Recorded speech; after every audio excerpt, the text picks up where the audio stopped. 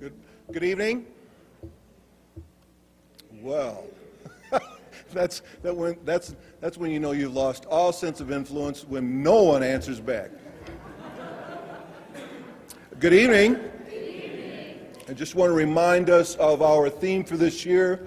Every tongue confess Jesus Christ is Lord. Repeat that after me.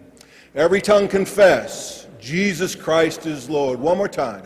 Every tongue confess Jesus Christ is Lord. Stand, would you please, for the opening prayer.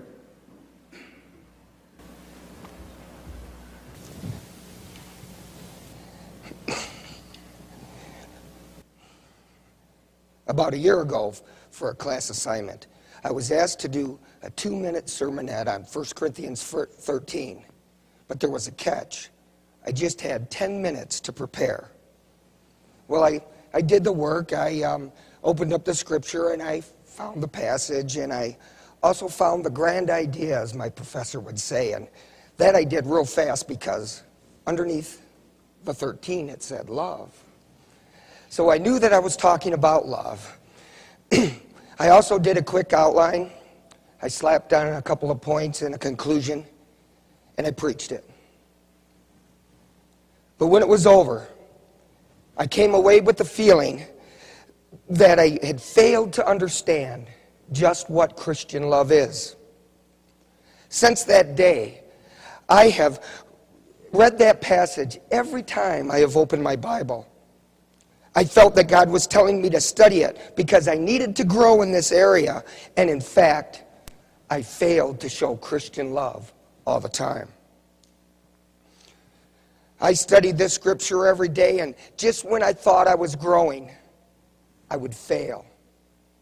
I would grow, and then I would fail again.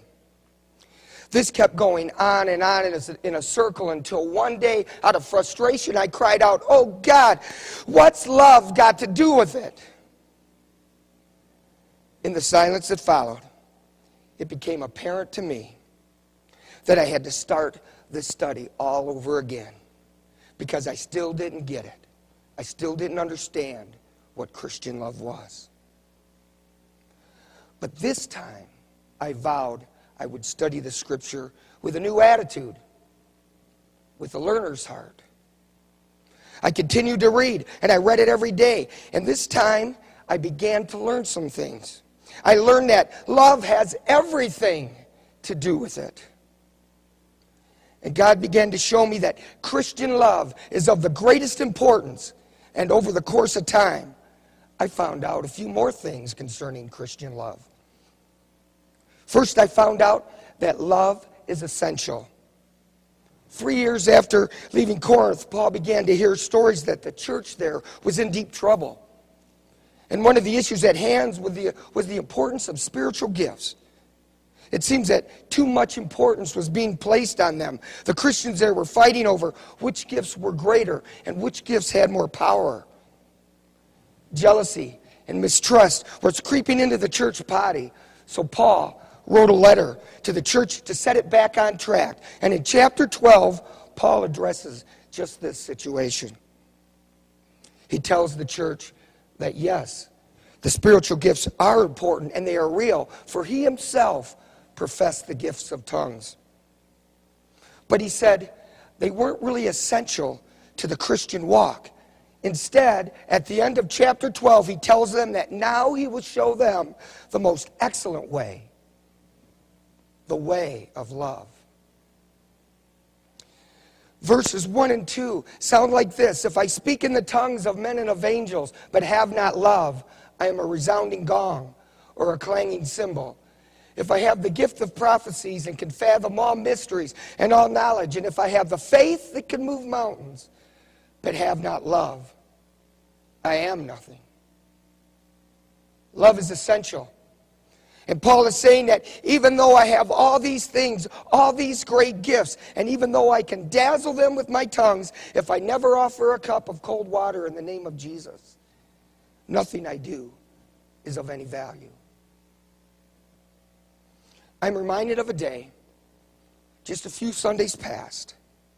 I had had a great time preaching at a little church out in eastern Colorado called Kiowa. God was in that place. The Holy Spirit was going up and down the aisles, in and out of the pews, and he was touching the hearts of those there. It was just a wonderful time of fellowship. We left Kiowa, our spirits high.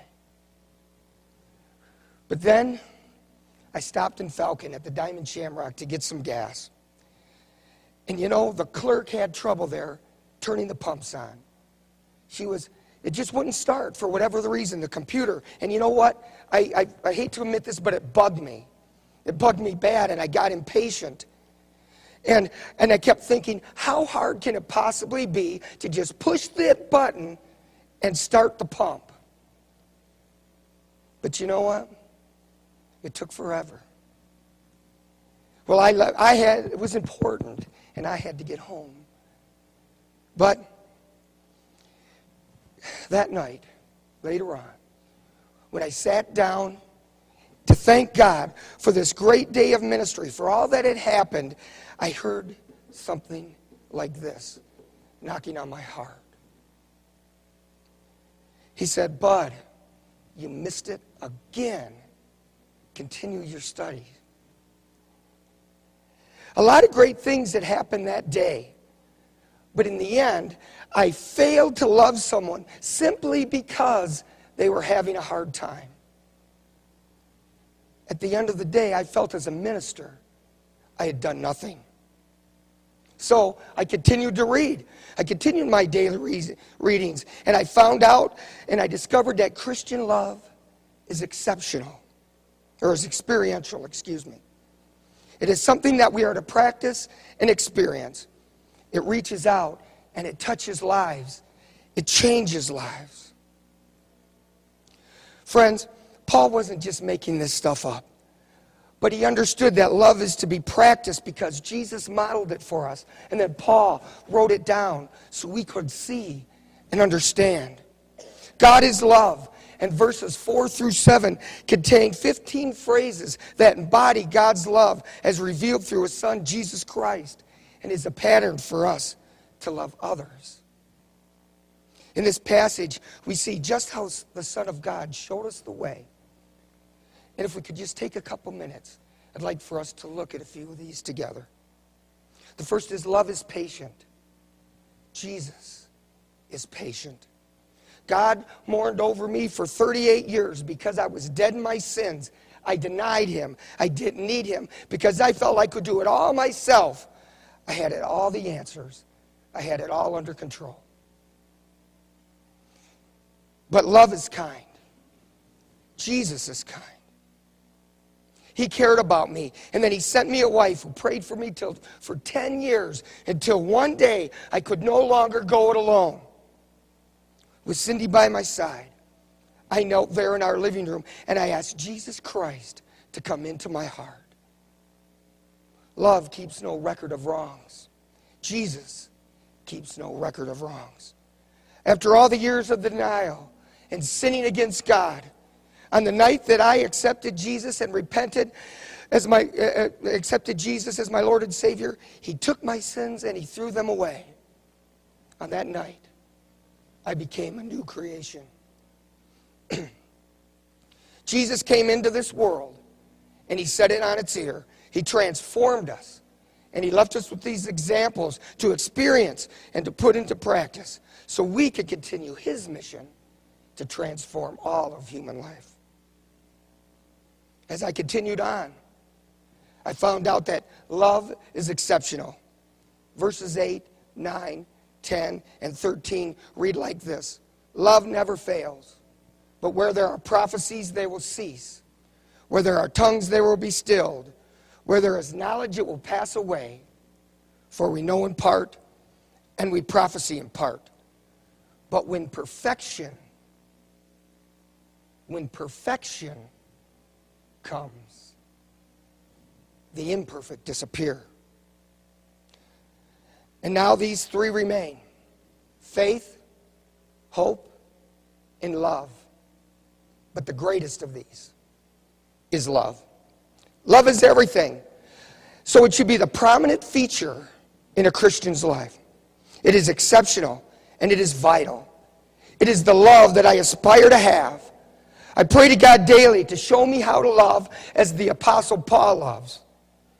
I ask God, God, show me how to love as you love. I want to tell you about someone who I believe modeled exceptional love perfectly, modeled it better than anyone I have ever known. And that person is my mother-in-law, Donna Eldred. We lost my mother-in-law this past June, and it has tore a huge hole in the fabric of our family, a hole that I'm not sure will ever really completely be filled. But Donna fit all the descriptions of Christian love. She experienced it, she practiced it, but more important, those around her felt love. In all the years that I knew Donna, I never heard her talk bad about someone. I never saw her get angry, and I never knew her to envy anything that somebody else might have. In fact, she was always happy for them. Donna was a person who had really very few material possessions, but she possessed something of far greater value. She had love, and she shared it with everyone who crossed her path. A year and a half ago, when her health really took a turn for the worse, she was in a nursing home because her kidneys had failed, and she had to learn how to live life on dialysis. One afternoon, a nurse noticed that Donna had dry skin and thought that must really be bad, so she began to apply lotion to Donna's arms and to her legs. This was this lady's job, but friends, Donna just praised and praised this lady. She praised her so much that you would have thought that that person who was doing it was the person who invented this little act of kindness. Donna just praised her so much. And that, I think, is the point. Donna was so very kind. And even though she was so very sick, her major concern was that that nurse knew just how much she was loved and appreciated. And I believe that my mother-in-law changed that person's life. Love is exceptional. And when a person is filled with this great gift from God, it manifests itself in exceptional ways. It is the love that is displayed between the Father and His Son. It is the love that we are to show each other. It is the love that God showed us by sending His Son Jesus as a sacrifice for the atonement of our sins. It is the love that Jesus showed us by His willingness to be nailed to the cross to die so that we might have life. He gave it all. And He has bridged the gap between God and us that sin has created. John 3:16 says, "For God so loved the world that He gave His one and only Son, that should ever believe in Him shall not perish, but have eternal life." That is exceptional love. So what's love got to do with it? In the days, weeks, and months following me crying, screaming out this question in frustration, I have come to see that the answer to that is everything. Love, it is love above anything else that we must project from the top of this holy hill. So I want us to ask ourselves tonight, how is our Christian love life? I want us to examine our hearts tonight, tomorrow, and through the week and days ahead. I want us to examine our hearts by asking these questions. Is love essential in our lives? Do we give it a place of priority? Is love experiential in our lives? Are we practicing it daily? Is love exceptional in our lives? Do people see Jesus when they look at us? After all, when we meet Jesus, Paul tells us that all we will have left is love. All of our gifts, all of our ministries, everything will be gone, but we will have love.